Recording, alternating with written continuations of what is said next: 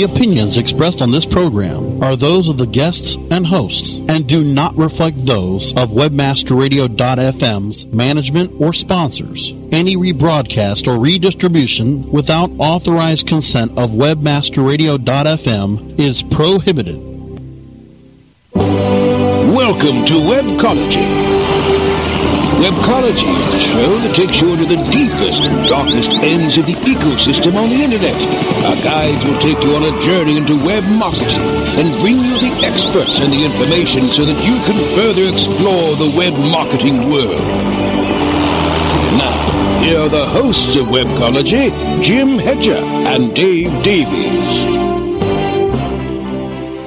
Hey everyone, welcome to Webcology here on WebmasterRadio.fm. It is Thursday, May the, 17th, 2012. This is Jim Hedger from Digital Always Media, joined by Dave Davies from Beanstalk SEO. And how's the day, Dave? So far so good. We're about 50 degrees heading to 63, gorgeous sunny skies. So, could be a little warmer, but if that's the big problem I have, it's a first world problem indeed. Serious first world problem. You know what? Now that you mention it, there's some serious first world problems going around, well, all around the stock world these days, because people have to make the decision, oh my goodness, do I buy Facebook? Do I not buy Facebook? Wow. Isn't that a first world problem? So, seriously, there's two things to talk about today. And we can't avoid either, and I don't think there's a lot of room to talk about much else. I mean, Facebook's IPO happens tomorrow. They're looking at valuing themselves at like $105 billion by the time the day is done.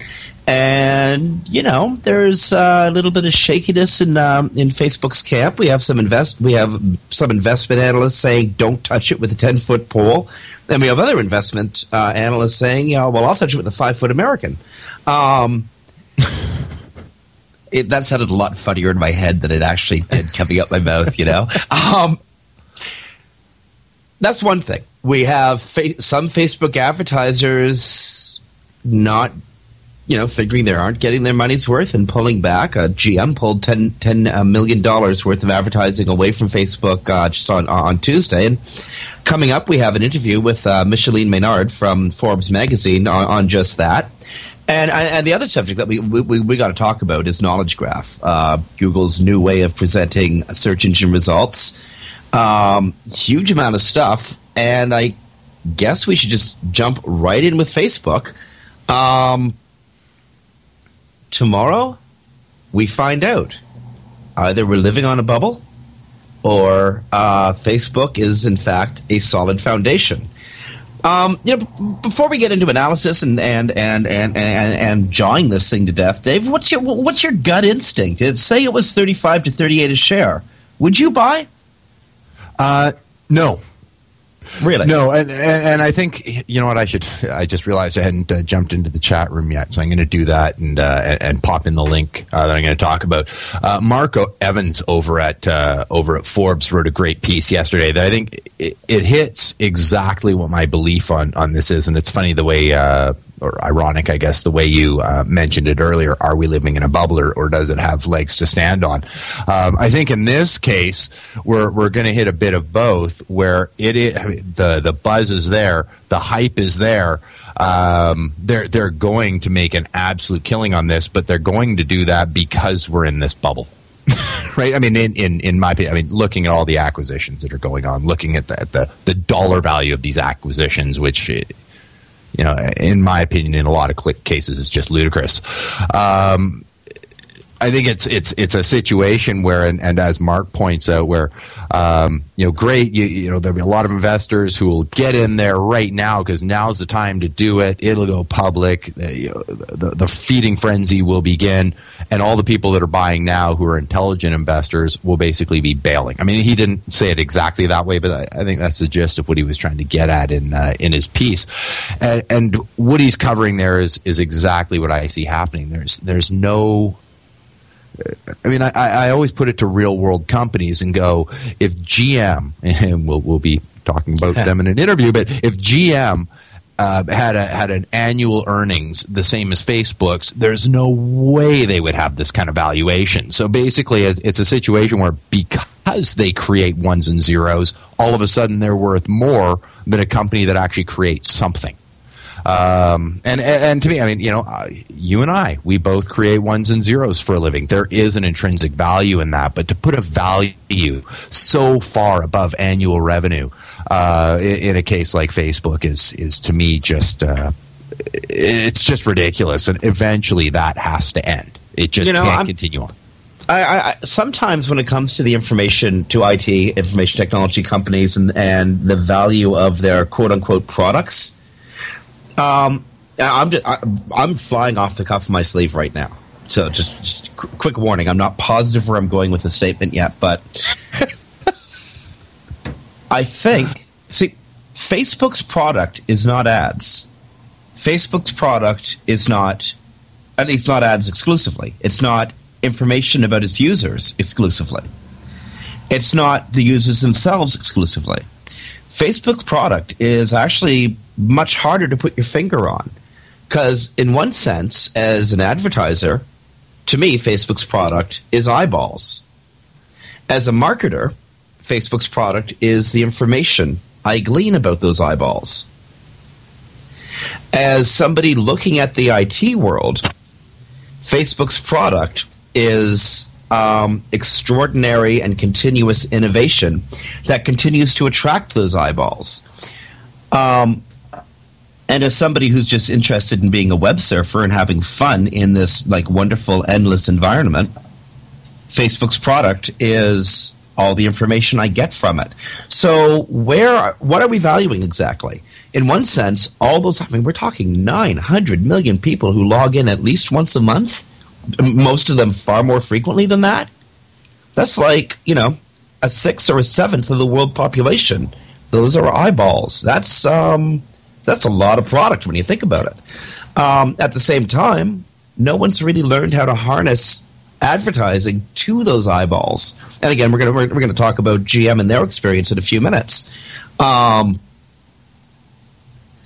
So what is the what is the actual product we're valuing when we look at a group like Facebook? It's like looking at. I remember when Charlene Lee years ago, 2005 was it when Google? Yeah, 2005, 2006 when Google did their IPO, and Charlene Lee quite wisely wrote, "But they're a one-trick pony," which in fact Google has proven itself to be over and over and over again. Google is a platform that serves extremely profitable advertisements. But they're not just a one-trick pony. This is Google. They're much bigger than the one-trick pony, but really, where's their revenue come from? But look at what happened with their stock. Started at about $75, $78 a share, and now it's sitting in the 600 range after peaking out $750, $800. So, it's... I'm not disagreeing with you that you should be wary of Facebook stock, especially since it feels so bubblish. But at the same time, I'm not positive that we absolutely understand the products we're talking about. You know what I mean? Well, yeah, but I'm going to put it, and because we have the interview coming up, I'm going to put it back into the automotive world. I was driving down the road last week with your friend of mine, Mr. Rob Gagnon, and a Maserati tore down beside us. Now, let me tell you, that thing got eyeballs. It was awesome. Look up the stats. Ford is the top sales car. Now, which of these two things deserves more? It's like this is a case of basically Facebook and a lot of internet properties being able to go, yeah, we haven't made a lot of money. In the context of what they're asking for. Facebook's made a lot of money, don't get me wrong, but in the context of what this IPO is valued at, or what the company's valued at, they have not made in real world brick and mortar company dollars. These two numbers don't sync up. So they're basically presenting this idea of, yeah, we haven't made enough to warrant that, but hey, we got a lot of eyeballs and I'm sure we'll figure it out. Well, to me, that doesn't cut it. I mean, we all remember the original tech bubble burst, and it was built on the same thing. We saw it even in sort of a different way in the banking crisis and the real estate crisis. We saw the same sort of thing. It was this thing built on an idea, and as soon as that idea faded, and as soon as the idea sort of lost its luster, the entire system collapsed. And that's going to be my concern with people as they launch into this investing. I think as a short-term investment, great. It will do it as long as that bubble doesn't burst before you get a chance to sell. Well, I got to say, I am down with you there. I totally hear where you're coming from on that. Facebook is currently the coolest neato place where I'm spending far more time than I should. And, taking in a whole bunch of information. But will that be the really cool neato space tomorrow, or will it be a little bit like the cool neato MySpace is today? What's going to happen? I love that analogy. I think that's an absolutely fantastic analogy. So you're investing in something that, ask Rupert Murdoch what investing in the social media is all about. He'll tell you. Or just bug his phone. He'll be bitching about it to his wife one day. Similarly, ask Justin Timberlake what investing in social media is all about. He just threw in, $13 to $36 million in the purchase of MySpace, and can't say that we've heard a lot to say that investment is turning around for him. But then again, who knows? Maybe there's something in the background that will propel that network forward, and maybe Facebook has some stuff up their sleeves. We've been hearing rumors that Facebook is going search. Yeah. So again, maybe there's something under the hood that they're not sharing yet. If I were them, incidentally, I'd go IPO and then come out with a couple really cool innovations. Preferably ones the users don't carp about too much. Because I do think that once Facebook does its IPO, it's kind of got a problem. Remember what I was saying earlier about not knowing exactly what their product is? They got this, they got that, they got the eyeballs, they got the information about the eyeballs, they got the advertisements that they're surveying, etc. Yep. Well, investors have to be looking at this and, wondering exactly what the big deal is, aside from the guy standing on the side of the road with the megaphone saying, look over here, look over here, look over here, there's hype, there's hype, there's hype, come and look at me. Well, that makes a bunch of people look. Marketing 101, get the people's attention, you're probably going to get the people's money. Facebook has, done wonderfully to get our attention. And, another really neat thing about Facebook, one thing they haven't done is make a huge mistake. They've made minor mistakes along the way. But, seriously, it's been 5 years now. 4 years, maybe.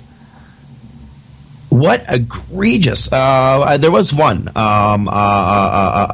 advertising platform that they pulled back on almost immediately, like Google with their previous social networks. I'm spacing the name of it. Bell something. But aside from that, I can't think of a major mistake Facebook's made in its young history. No, that is, to their credit, that's a great call on your part. There's always a little bit of an uproar when they change the layout and things like that. But then we all settle in and we get used to it, and hey, there we go. And then crazy, we end up discovering that in a lot of ways they were right.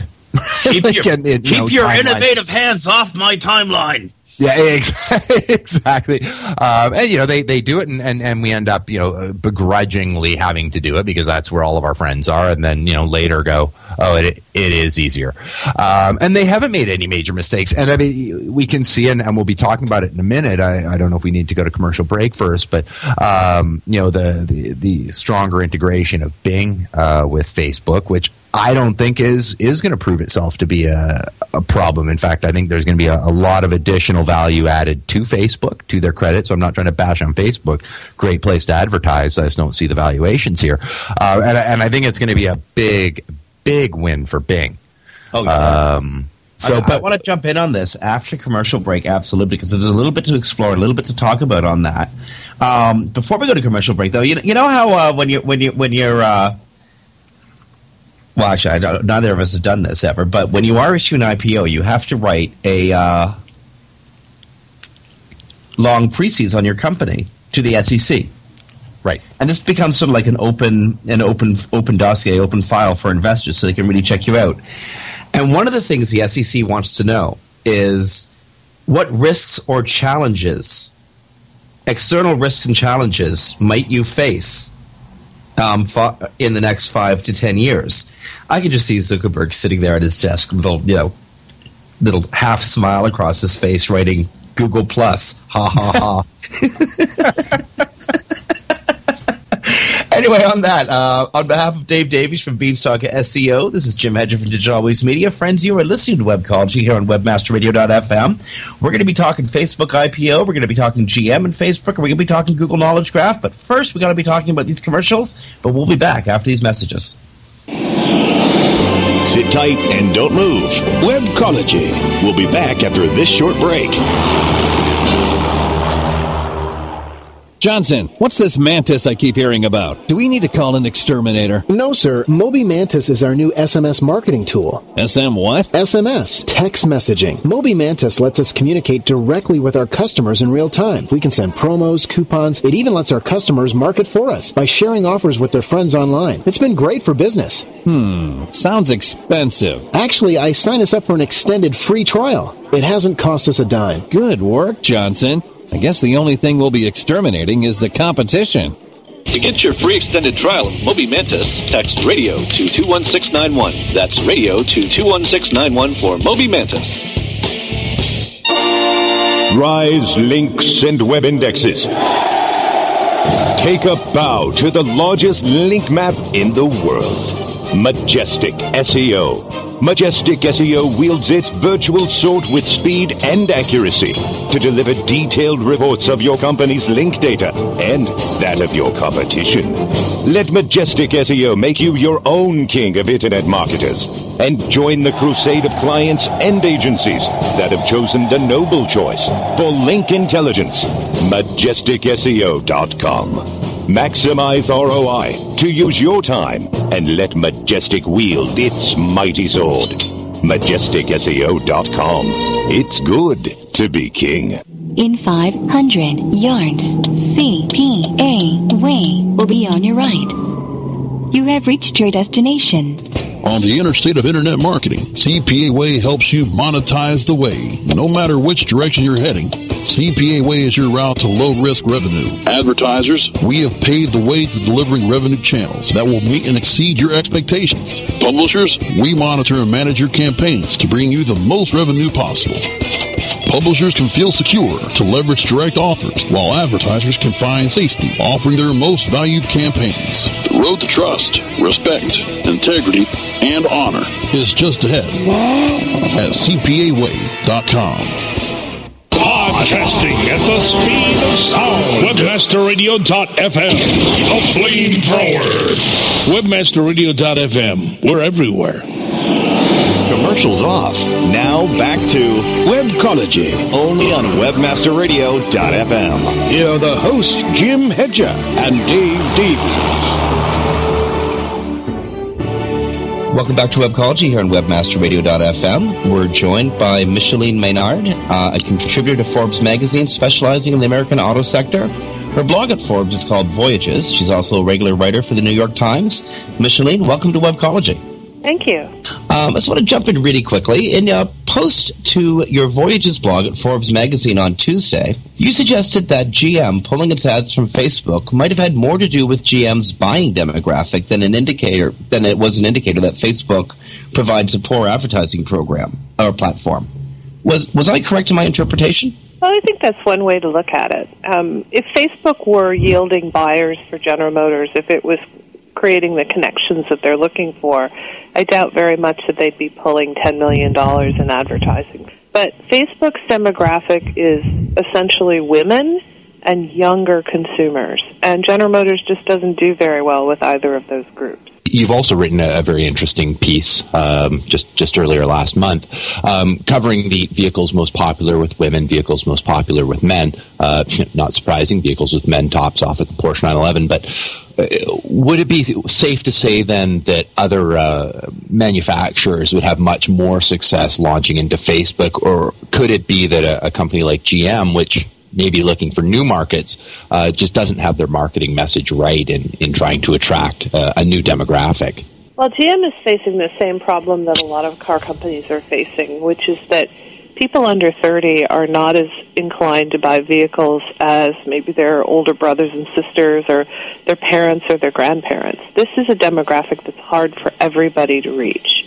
GM's having a particularly tough time trying to reach it because a lot of its vehicles are just out of economic reach for a lot of these consumers. And also, it hasn't really found the right way into a market where people they're looking to add a vehicle to what they already have. They're not looking for the vehicle to express their whole personality. What about Ford, Chrysler, Toyota, or other automakers? Are they having more success with Facebook advertising?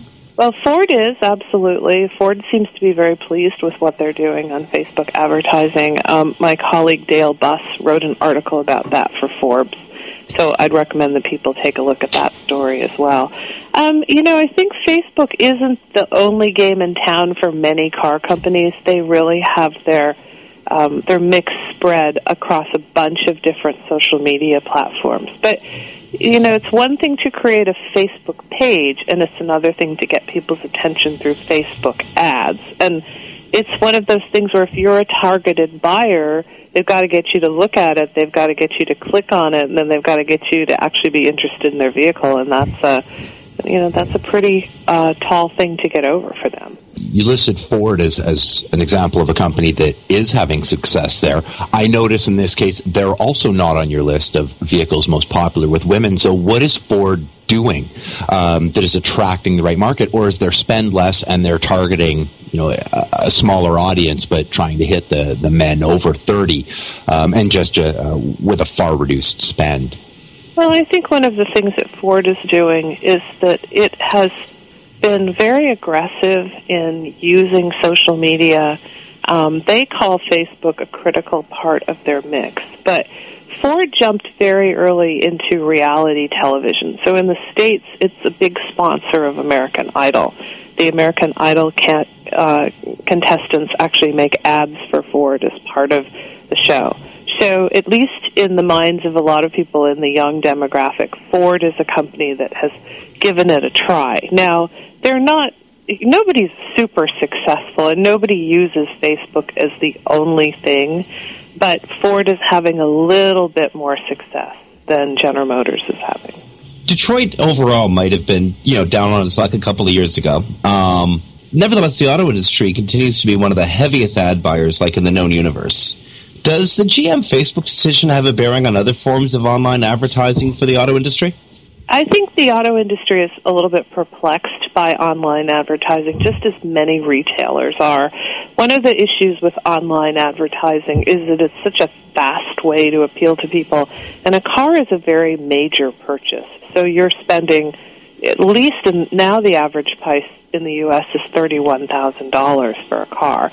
And I'm not sure that anyone is going to make a decision on a $31,000 object by an ad that flashes by them for 10 seconds. So it's one of those issues where car companies are trying to figure out what the right combination is. How do they go after people? Do they use television, which of course they still use? Do they use digital? Do they use newspaper or magazine? Radio? What's the best mix for them? And social media has come along to just make that whole situation a little bit more complicated. And could this be an issue, and you will understand the demographic of car purchasers certainly far better than I would, could this be an issue of almost quasi short-sightedness to chase the bottom line? Could GM, rather than trying to view this as this led to a conversion tomorrow, take a longer term approach and try and implant in the younger audience's brain that, Ford can be a sexy vehicle. This should be the vehicle you should buy, so that 5 years from now, when they're ready to make that decision, they're doing it? Or was this a good move on their part to just sort of pull the plug, or will we not know? Or sorry, GM on pulling the plug. Would there be an argument? I guess I'll just word it this way to make just one question. Would there be an argument for taking a longer term approach, and rather than just trying to trim the budget for sort of next quarter results, take a longer term approach and gear these ads at a demographic that isn't necessarily going to purchase now, but like in your vehicles list, like Porsches for men, is gear this for something that down the road, 4 or 5 years from now, when they are earning enough money to spend $31,000 on a vehicle, that the first name they're going to think of is GM. Right. The whole issue of car buying is going to be different for people under, I'd just say 40, than it is for people over 40.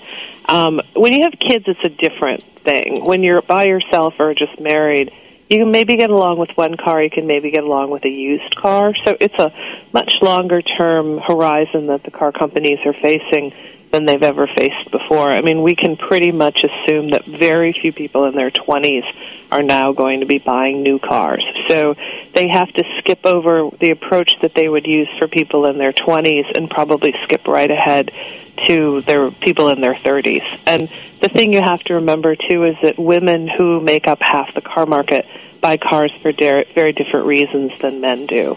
Women are on different parts of social media than men are, and there has to be a different approach for women buyers versus male buyers. So you might try to disguise a car as sexy to a male buyer, and you'll miss half the market. I had one more question, but I'm sorry, you just opened the door to a wonderful question. Did GM just misunderstand Facebook? They just got the mix wrong? That's a good question. I'm really not 100% sure. $10 million in the course of General Motors' ad buy is nothing. It's essentially 2 days of spending for General Motors on advertising. It's a drop in the bucket. But one of the things that happens at big companies is that you don't always have the folks who've made the decisions, stay in that position. So it could have been that someone was looking, we've got to cut $10 million out of the advertising budget. Here's Facebook. Let's cut that for a month or something like that. And it's one of those things that might have just happened as a cost-cutting move and nobody realized the implications of it. I really don't think that you can give up on social media at this point, and I really do think that as you're trying to build a relationship with younger buyers at this point, you have to be on social media. Otherwise, you're not going to be where they are. And the car companies have found that they can do what's called guerrilla marketing. They can go to events. They can show up on your block, but that's a lot more time intensive and expensive than it is to use something like social media. Well, I guess this is the last question, and speaking of implications of a decision, on Friday, Facebook is hoping to issue what it expects to amount to $105 billion IPO. Do you think GM's announcement is going to affect the share prices of that IPO? No, I don't. I think Facebook has bigger issues than General Motors dropping $10 million in ads. There was a poll that came out, I believe, the other day in the U.S. that showed that half of all Facebook users don't really trust Facebook. It's one thing for investors to buy your stock and try to make a quick dollar on it.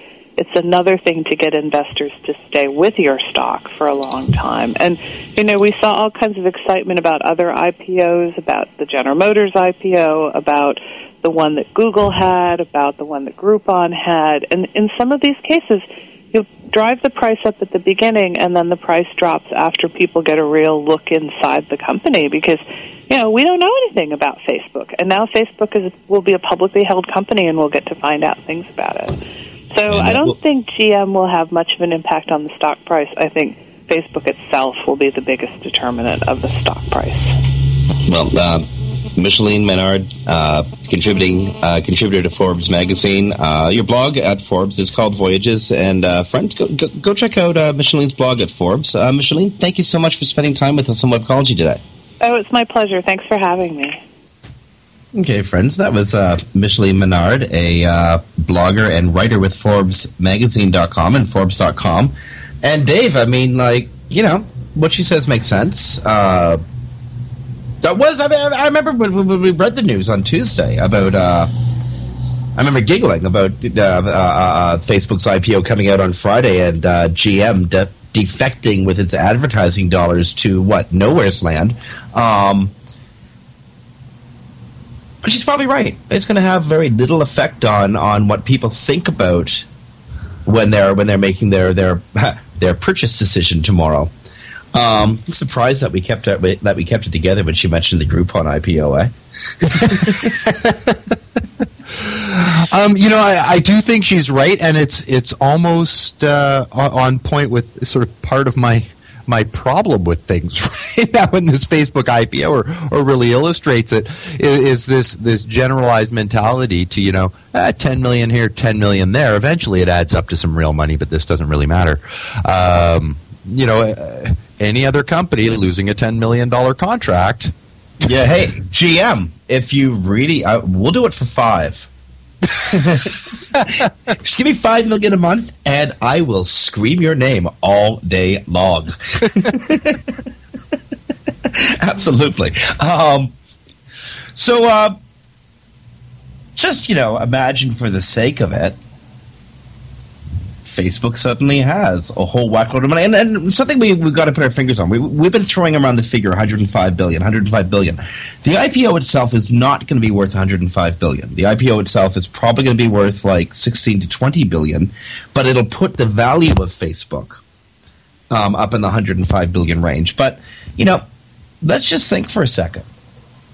Facebook is going to have like $8 to $16 billion cash on hand, cash to play with, to bolster its networks, to pick up to do some M&A, mergers and acquisitions, to either like bulk up the services or more likely bulk up their patent hold. Where do you think you'd be going if you were Facebook, Dave? What would you be thinking? What do they need to survive the next 3 to 5 years in this environment?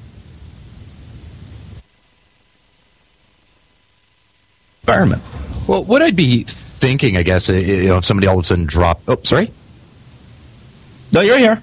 Okay. I thought I'd cut out there for a second. I guess what I'd be thinking... I mean, first, I wouldn't be able to do very much thinking, but then eventually the champagne hangover would wear off. And then you know... reposition yourself and figure it out. What I imagine they're going to do, and of course, you know, all we can do at this point is speculate. I mean, that's a lot of money. You can get a lot done. I think your mergers and acquisitions and your specific note on the patent front is spot on. Well, I mean, they just got out of that whole hell with Yahoo, right? Yeah, well, exactly. And I mean, we saw with Instagram, we know they're looking much more specifically at mobile. Good for them. So, you know, I expect that we'll see some big moves in that direction. One of the things that I think they're going to have a big win on, and this, you know, I just found out about yesterday, is that the announcement, and I'm sure you've seen it too, related to Bing and Bing's integration of Facebook into their search results. Not Facebook like, here's your results, but by the listings. What have other people thought? Allowing for that easy and seamless connectivity between, let's call a spade, your real social media profile. You know, Google has their Google Plus, the desert wasteland with tumbleweeds rolling through it that I visit, you know, once every couple days because, you know, I'll be honest, I visit. Wow, you're a power user. You're a power user, aren't you? But, you know, I mean, to have that community, the realization, and they're spot on. You know, that people are more and more, especially with major buying decisions or buying decisions that relate to our health or things like that, seeking the advice of friends before we make those decisions anyway. So to allow people that quick connection to their friends and to their groups, and then to show, you know, the reviews and check-ins that people might have done in Facebook when I'm looking up, say, you know, restaurants in Chicago because I'm making a trip there. Well, if I know, you know, Jim has gone to this restaurant, you liked it, hey, you know, links, you know, right to your comments on it or whatnot. great. I mean, this is a real enhancement as far as I'm concerned. I mean, I kind of ragged on Facebook a bit earlier, but that's only in the valuation side of things. I think this move is absolutely brilliant. And I mean, while it's going to be a huge win for Facebook and the users there, I think it's going to be an outstanding win for Bing. Like to provide me a search environment where I can now connect directly to users like my friends in a seamless way. And I know most of my friends are on there because when I post stuff, there's comments on it within minutes. So I know I'm going to get quick feedback if I happen to be looking at a set of search results or asking about a specific restaurant or whatnot. But I think one of the things that this really earmarks, and we're going to go back a few weeks in our conversations here, with what they're doing here, it really, in my opinion, lends itself very nicely to the e-commerce, like to this to be the first test of when we show a result set of something, how do people interact with other users on Facebook? Right now, it's in its simplest form, a search environment where people would be checking in on one thing. But I can see that quickly. And by quickly, I mean, a year or two, but advancing into an e-commerce environment where people now have this capability to connect with their friends, to see products. I just purchased a wireless router for the office here. Well, a new one, but, I can now review it. I'd be more apt to review it knowing that my friends are going to be interested in this if an e-commerce environment built into Facebook was really taking off. Now, folks who are listening, I just want to note something. Webmaster Radio has a chat room where we drop links, we type messages, we, sort of augment the radio show experience by, providing you details to our sources. And I'm about to drop a link in to the Webmaster Radio chat room. Incidentally, that's webmasterradio.fm/chat.html. Go there, and you'll be able to see the link I just dropped in, a link to an Information Week article talking about exactly what you're talking about, the integration, a proposed integration between Microsoft Bing search results and the fire hose stream of information coming out of Facebook. And I'm going to take a stab at the question I asked you a few minutes ago, Dave. You know what I'd be doing if I was Facebook? What's that? I'd be chasing Yahoo. I would be chasing down that search technology. I would be chasing down a deal with, because Bing currently has all of Yahoo's search technology. It has their patents. It's got this 10-year deal with them that locks up Yahoo into a search environment that is making gains in search market share, but is doing so at a snail's pace. Bing is picking up more and more users as the months go on. But again, it's going very slowly. It's Yahoo is not making a lot of money off this deal. We know that Yahoo is in absurd turmoil right now. Scott Thompson resigning either because he has, I believe, throat cancer, or because thyroid cancer, or because he lied on his resume about having a computer science degree. Maybe a little bit of both. At any rate, we know Yahoo is in absolute turmoil right now. They have this amazing technology that may or may not have been innovated on in the last 5 years, but is still a remarkable search engine. Facebook needs a second act. It really does. I mean, it's a phenomenal network, but it can't rest on being a phenomenal network. Look what happened to Google when it rested on just being a search engine. It ended up having to play catch-up and making dreadful 2 abortive mistakes and one that should have been an abortion along the way in trying to play in the social world. So Facebook can't just sit back on being a phenomenal social network. It's got to do something new, and I'm willing to bet that something new will involve search. And there's one last point, I don't mean to be too long-winded, but you and I have been in this industry for over a decade each. Okay, we've been around since Alta Vista. We've been around since Pets.com. And there's one thing that's remained constant the entire time. And, later on in the show, we're going to go with a whole bunch of stuff that's going to make people say SEO is dead.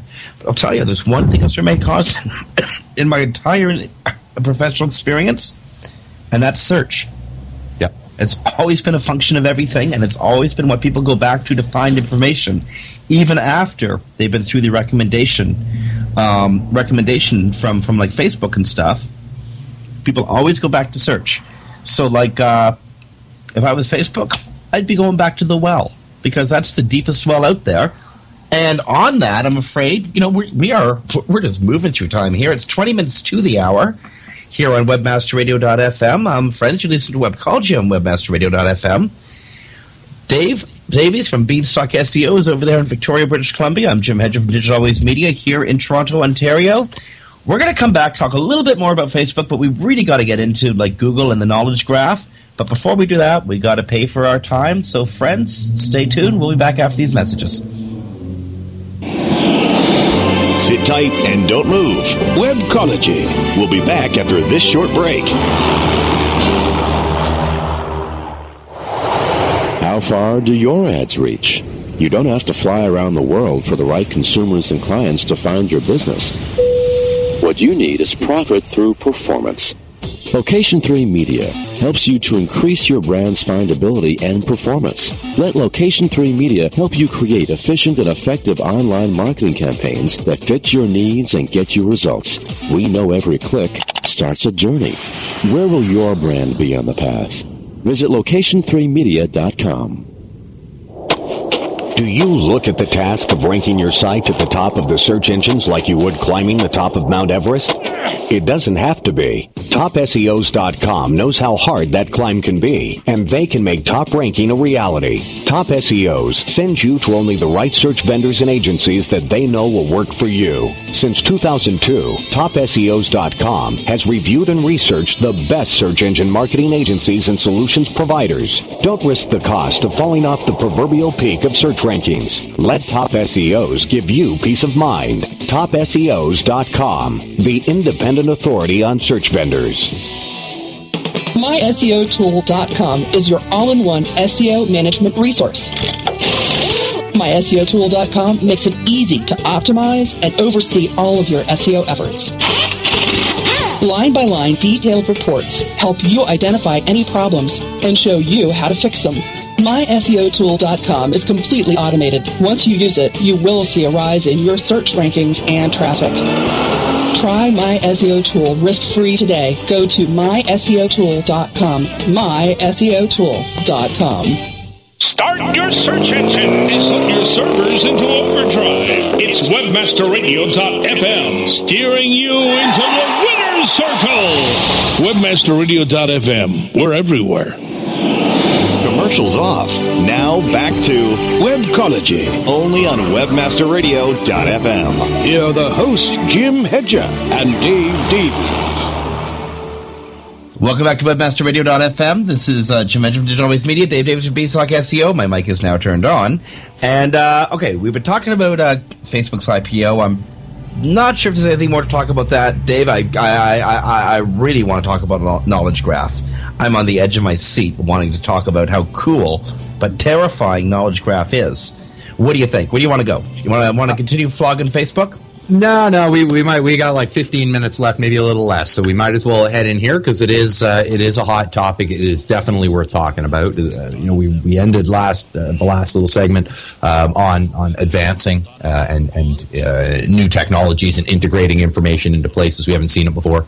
Wonderful segue. So, well, you seem excited. I've got to ask, what are your thoughts on this before I launch into my rant?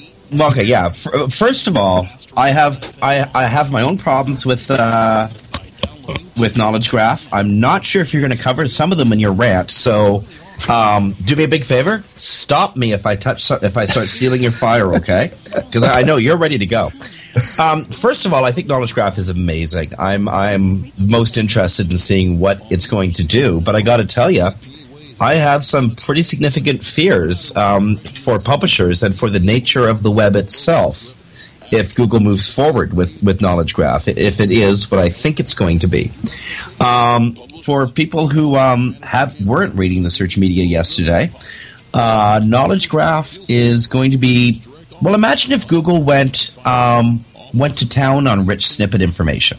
If it was able to extract the most pertinent research information you might be looking for when you went to any page. The example that was thrown on yesterday would be a search on the architect Frank Lloyd Wright, where you'd get the correct spelling of his name, his birth date, the date of his death, some of his notable projects, a bit of a biography and resume about him, the way he influenced other architects, etc. And this was all presented in what Danny Sullivan labeled a information panel or a snippet panel. Mm-hmm. That's it in a nutshell. But when you think about the implications of that kind of information delivery, why should I click through to Wired.com? Why should I click through the TorontoStar.com? Why should I click through to Wikipedia when I'm getting it all off the SERP? And that worries me for web publishers. Like, Google has always been the most competent scraper out there.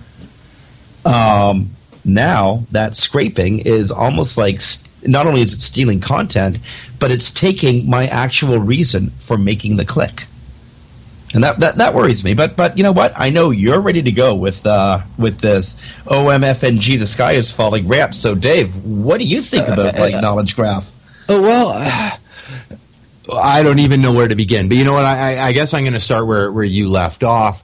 At one aspect, my heart, loves this. I mean, it just does. This is as far as me as a searcher, just pure searcher today, with the information that is available on the web today, this is a great idea. It's been likened and mentioned as a step towards the Star Trek Next Generation computer.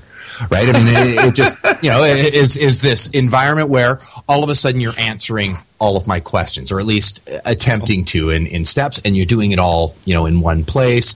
I thought people noting it was the semantic web was a step forward, but, the Star Trek computer, I'll go with that. That's cool. There wins some points with me, of course, as well. But what you talked on there and what you mentioned, this idea that it's no longer necessary for me to actually, go through to Wikipedia. I mean, we can talk about the social implications of that, i.e., I'm now even more content to grab my information at, to go to Twitter, 140 character snippets at a time without actually understanding maybe the big picture of things. I can just see high school students all over the world, their information just getting reduced as they write essays, basing it on this type of information and just the brain drain that's going to exist. But worse than that, to me, is not just the impact on webmasters and publishers, i.e., basically Google is taking their content, yes, they're citing it, but they're basically eliminating the potential revenue stream for these companies. Now, what happens when revenue stream drops, especially when now all of a sudden you're gone? You can't provide the same quality content because you can't pay to have your writers writing it. You can't pay, the interest in people to produce this content is gone in something like Wikipedia, which it relies on donations. So, okay, donations are down, the editors are down. So now not only do we have an environment where they're not getting the credit, but the sources themselves are getting weaker. And because they're relying on the authoritative sources, I see a world where the most authoritative sources start to dwindle down, reducing more the impact of the internet as a whole. The fact that the internet is this wonderful place where we can see a vast amount of knowledge, if all of a sudden the revenue from the sources providing that knowledge is dwindling and they can't provide the great content they have been, now they're not. Now the entire structure of the knowledge graph starts to weaken. So now it's a bad infrastructure. Now the sources of information on the internet are reduced, and now high school students have even further reduced attention spans. Like video games weren't bad enough. Ironically, I agree with you all the way. And ironically, we've been here before. Google did the exact same thing. And again, I don't think this was Google's fault or intention, but Google did the exact same thing to the newspaper industry by drying up the classified ad section. Yep. With AdWords. And we've been here before. We now know that that it costs too much to send somebody to cover the war zone in Afghanistan. And so many people don't get a first-person view of what's happening in a clearly important place to gather news and information. Similarly, newsrooms are laying off reporters because they can't afford to pay them any longer. They can't afford to pay them living wages. And we end up with news quality like the Huffington Post. I love the Huffington Post. I'm a lefty, but oh my goodness, that is not good news coverage. It's just regurgitation. Right. Now, if I can go to their credit, because I've slammed them, and there are a vast number of concerns that I have regarding this, and many of which we won't know for say a year or two from now. Now, to their credit, as far as me as a human being and collecting information, some of the enhancements that it enables. In one of their examples, you start at Leonardo da Vinci. Funny that they didn't put him as scientist, but painter. But nonetheless, he did both extremely well. I think of him more on the science front. But and then because they had things changing, you may also be interested in, and they're providing this supplemental type information that's not directly related to the original source. I did find that interesting where, in one of the examples they post on their site, they have Vincent van Gogh, and then they have other, including Da Vinci, other artists of the time, some of the paintings that he did, things like that. My concern there, of course, is I've got it all in one place. I may not go any further, and my information isn't going to expand. However, I may end up gathering information that I wouldn't have otherwise because they're connecting in and being able to pull from a world of searches and a world of information and go, people who like Vincent van Gogh also were searching up this, or pages that contain information on him also contain information on these artists, and providing information on them. So there are some wins and losses there. Indeed, although if Google starts doing the analysis for us too, what's the point of having a university student? I just don't get it. I mean, honestly, I'm not trying to be facetious. I'm not trying to be a dick. I'm not trying to, undervalue Google's contribution to the knowledge pool, but in some ways, Google is like the GPS of the information world. People don't remember directions anymore. They GPS it. So, if your GPS is lost, you're screwed. Similarly, if Google does the analysis for us, what's the point in learning to do analysis? Right. Valid point. Drives me crazy. Valid point. I mean, it is all considered. Now, one great thing I think this will be useful for, and I think you and I can agree, we've sat in bars together with a bunch of SEOs having conversations off topic about this or that. This will be an incredibly fast way to answer those stupid trivia questions that we ask ourselves in idle conversation in a pub. But I mean, past that, it doesn't seem to be providing any significant information. And I worry for myself as well if I looked up, any of the great, Marie Curie or any of these great thinkers of our time or people who provided a lot of great information. Nikola Tesla is one of my favorite. Will I go further and see all the great things he did, or will I go, hey, he's born here, died here, had X number of patents. All right, I'm done. Yeah, indeed. Well, and I'll learn nothing. That's quite worrisome. And unfortunately, we done it. We did it. We do it. I could say 10 things to what you just said, and I can't because we're out of time. We got about a minute left, and there's just a couple announcements I want to make. SES Toronto's coming up, friends. If you're in the Southern Ontario, Northern New York State, or anywhere in, say, Michigan, Ohio, or what the hell, anywhere on Earth, Toronto's a great city. SES Toronto's a Gate Conference. It's coming up on 11th to 13th of June. Today, May 17th, is International Do Away with Homophobia Day. Actually, it had a much more eloquent name, but don't remember. Eradication of Homophobia Day. I want to mark it with an announcement. The announcement's simple. If you're out there getting bullied, you're young, you're going to get older. I'm going to get older. People are going to respect you for your brain. The geeks do inherit the earth. And I'm telling you, friends, if you're feeling shitty, things get better. It's true. I really want to get that in there on this day. It's an important one to me. This is a human rights and equality of life issue to me. And it's, again, I got bullied when I was a kid, and I got to tell you, I'm having a lot of fun now. What else? Do you got any announcements? I can't think of anything else. No, well, I think, and I think Brasco's going, we don't need more announcements. Just, roll this thing over because I got other news coming up and I got more shows to do. That's quite true. So you want to take us out, bro? Sure. Thanks for listening, everybody. This is Dave Davies from Beanstalk SEO, joined as always by Jim Hedger from Digital Always Media. Been a pleasure to chat with you, and looking forward to doing it again next week. This is Dave Davies on Webcology.